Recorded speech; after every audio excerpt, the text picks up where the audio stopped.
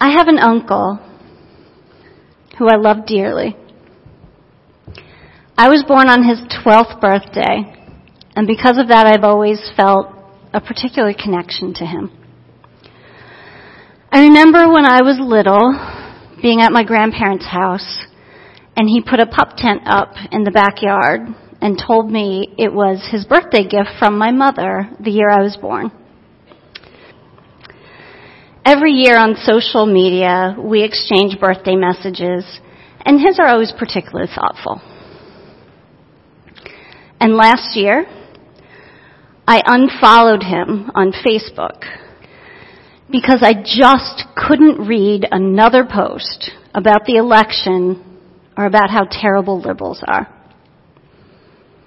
I have another friend. We went to high school together, although he was a few years behind me. But we were involved in a youth group together. I remember we shared a love of theater, and he had a beautiful voice.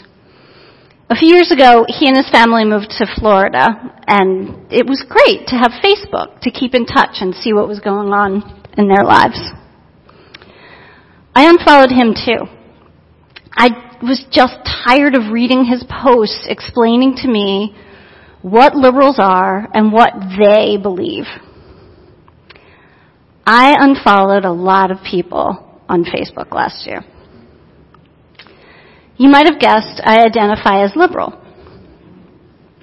You might have assumed that because I'm up here speaking at a UU gathering, and most of us do skew pretty far to the left.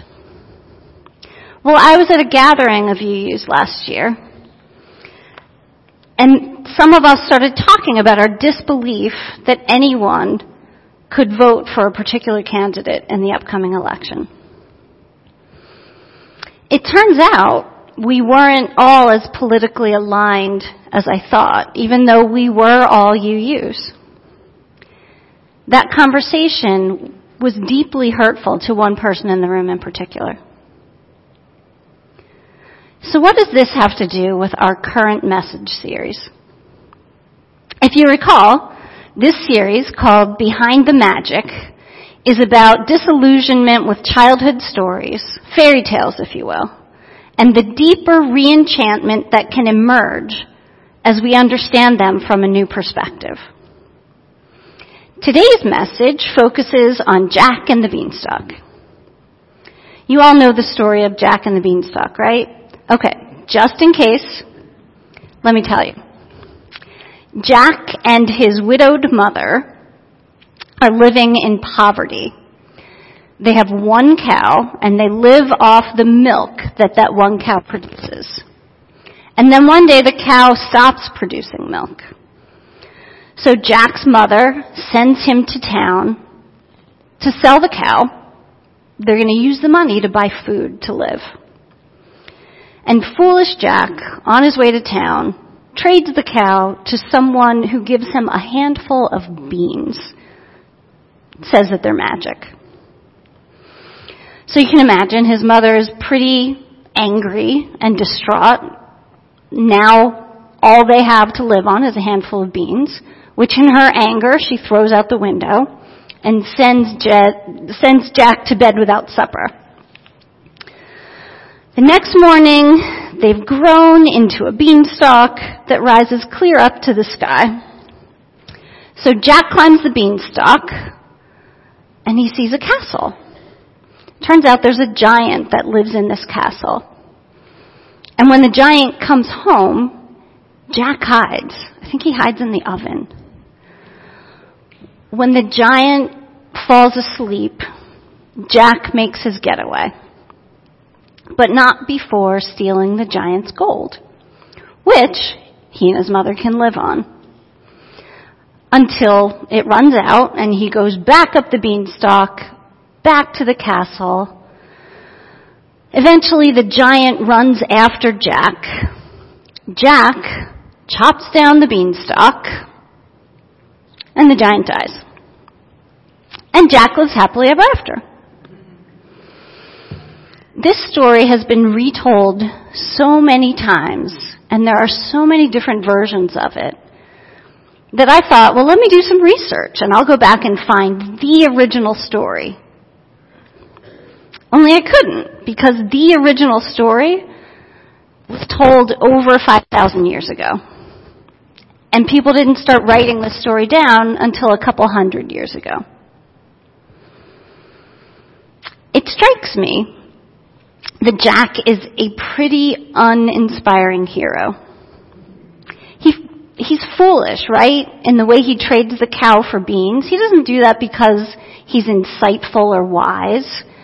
And his adversary is up in the clouds minding his own business. There was no tension at the beginning of the story. So why do we keep telling it 5,000 years later?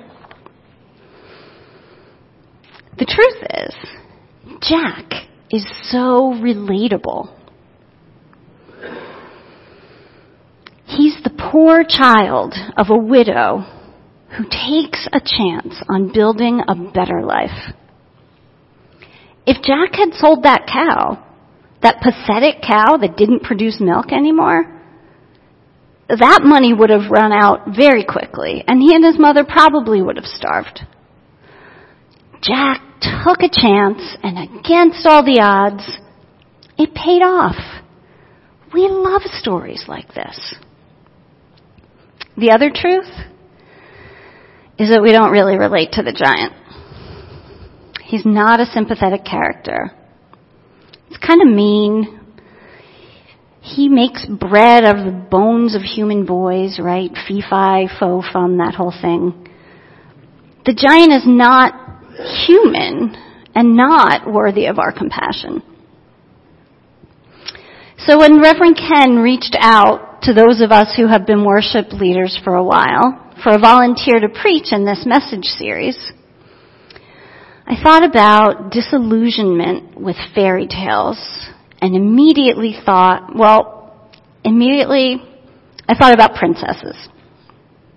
You know, a young girl rescued by a handsome prince. They get married and live happily ever after. We're all familiar with disillusionment with those stories, right? It just felt like it had been done to death, and it wasn't interesting to me. But then I thought about Jack and the Beanstalk. And instead of a story of a down-on-his-luck hero who defies the odds, I thought about it in the context of a dehumanized adversary. Throughout time, for at least 5,000 years, right? We justify stealing or killing by focusing on differentness. That's what my Facebook friends were doing when they posted somewhat mean-spirited attacks on liberals. And that's what we were doing at that gathering, when we dehumanize people who disagree with us. By lumping them all together as liberals or Trump voters, it becomes easier to frame our disagreements as right versus wrong, good versus evil. The giant, just by being a giant, is a tangible representation of evil in a story. And killing an evil giant is a good thing. Next slide. This is Dr. Brené Brown. If you've been around for a while, you know that we love Dr. Brené Brown at WellSprings. We even had a whole message series a few years ago based on her brilliant book, Daring Greatly. I was fortunate to see her at a women's conference earlier this year. She has a new book called Braving the Wilderness, and it's at least equally brilliant. Dehumanization is a major theme in this book. Dr. Brown writes about how we can't imagine ourselves ever excluding people from moral treatment. But that really, we are all vulnerable to the slow and insidious practice of dehumanizing. And that therefore, we're all responsible for recognizing it and stopping it. We see evidence of dehumanization throughout history. The Nazis called the Jews rats. Hutus involved in the Rwanda genocide called Tutsis cockroaches. Native Americans are savages. Serbs called Bosnians aliens. It's not just historical, though. Think about how some of our arguments today are framed. College students who had a hard time accepting the election results last year were called snowflakes. And how many of us have laughed at the characterization of our president as an orange Cheeto? Doesn't get less human than that.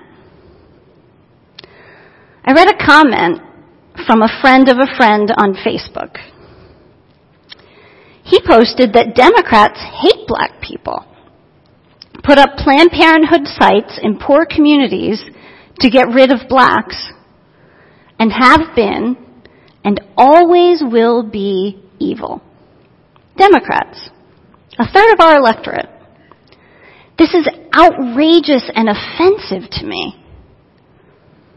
And I also read an article that characterized anyone who identifies as pro-life as wanting to control women.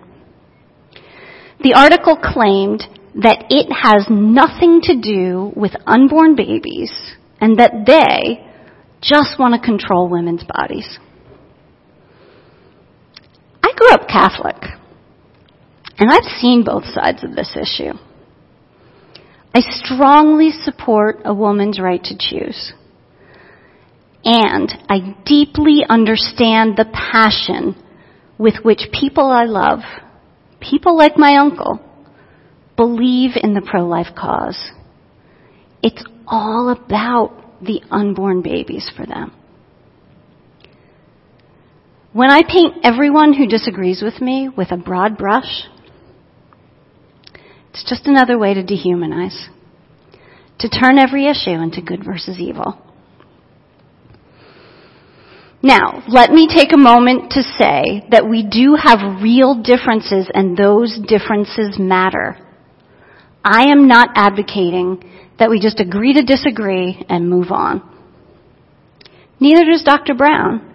She writes that when we avoid certain conversations for the sake of protecting a relationship, we end up making assumptions that can perpetuate and deepen misunderstandings and generate resentment. What if instead we had a meaningful conversation, increased mutual understanding, and perhaps still completely disagree? Next slide. There we go. This is comedian Sarah Silverman. If you know who she is, you might be worried that Loy forgot to give an R-rated language warning, which we sometimes do here at WellSprings. Fear not. Yes, Sarah Silverman is known for being profane and controversial, but that's not why I bring her up this morning. Sarah has a new show on Hulu called I Love You, America. Has anyone seen it?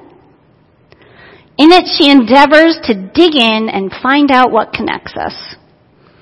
To be sure, it's in Sarah's sometimes outrageous style. So if this message makes you want to check out her show, hear me say, if Hulu used motion picture ratings, it would be R. I do think she's onto something, though. In the first episode, she travels to Louisiana to meet with a family of what she calls Christian gun-owning Trump voters. She asks them in a very non-confrontational way why they voted the way they did. And she listens. And they listen to her when she speaks from her perspective. They take the time to get to know one another, and they really do come away with a deeper appreciation of each other's points of view. They discover what connects them, including a gift she brought for their 7-year-old son, a remote control fart machine. This is Sarah Silverman. On the show, she also does interviews with people who've experienced change. I find these even more powerful. This is Megan Phelps Roper. Megan grew up in the Westboro Baptist Church. You guys know Westboro Baptist Church, right? They're the ones who conduct the anti-gay protests at military funerals. Well, Megan was in charge of their Twitter account. And she says at first, her encounters on Twitter were hostile and provocative. And over time, there were individuals on her feed who took the time to get to know her, to listen, understand her point of view, and then patiently and effectively challenge her. They didn't see her as a monster. And she changed. She left the church that her grandfather founded. And now, 5 years later, she works to repair the damage of the past. And she married one of the people who engaged with her on Twitter. As Sarah Silverman puts it, she married her troll. In another episode, Sarah interviews Christian Picciolini, a former neo-Nazi skinhead leader who devotes his life to helping people leave extremist groups. Christian said when he asks people why they joined the hate group in the first place, invariably they say they just wanted to belong. He says they are not monsters, but broken human beings who do monstrous things. One way he helps to affect change is to introduce these people who are members of hate groups to the people they think they hate. It goes a long way to humanizing them. My favorite quote from this show comes from Christian. Find somebody that's undeserving of your compassion and give it to them. Because I guarantee you that they're the ones who need it the most. When we connect with people, when we really connect, we can change minds and hearts. Maybe even our own. I went back to my uncle's Facebook feed this week, and I'll be honest, I was looking for a gotcha quote. Something that I could show you guys to justify why I unfollowed him. And I do not regret unfollowing people on Facebook. It was a really necessary thing for me to do last year. You know what I found? I did find several right-leaning political links, and most were pretty provocative. You know what else I found? A video of his daughter playing the flute. Pictures of his grandchildren. Information about volunteer work he does with special needs children. I spent a long time scrolling through his feed and found myself appreciating him again. Imagine how much more connected I'll feel when I can sit down and have a conversation with him. I am not likely to change my uncle's views. And he's not likely to change mine. But that doesn't mean I can't push past all of the provocative posts and try to understand him and what motivates him. This week, when I thought about my uncle, I thought about what a good guy he is, and not so much about how irritating his opinions are. As Universalists, our first principle states that we believe in the inherent worth and dignity of every person. What does that mean?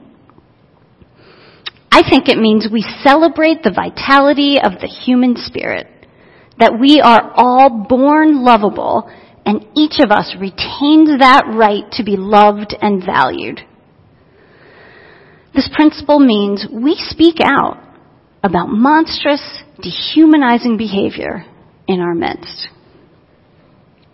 And I think we're called to go deeper still to that tension that comes when we recognize that not all dehumanizing behavior is monstrous. And it's not always out there. Sometimes it's in here. We need to fight this tendency to dismiss people, to agree to disagree with an eye roll, and to take the time to truly and compassionately connect. I think that's the way we change the world. Amen. And may you live in blessing. Would you pray with me? Spirit that dwells within us and among us, may we remember that the vitality that connects us flows through all of us and each of us.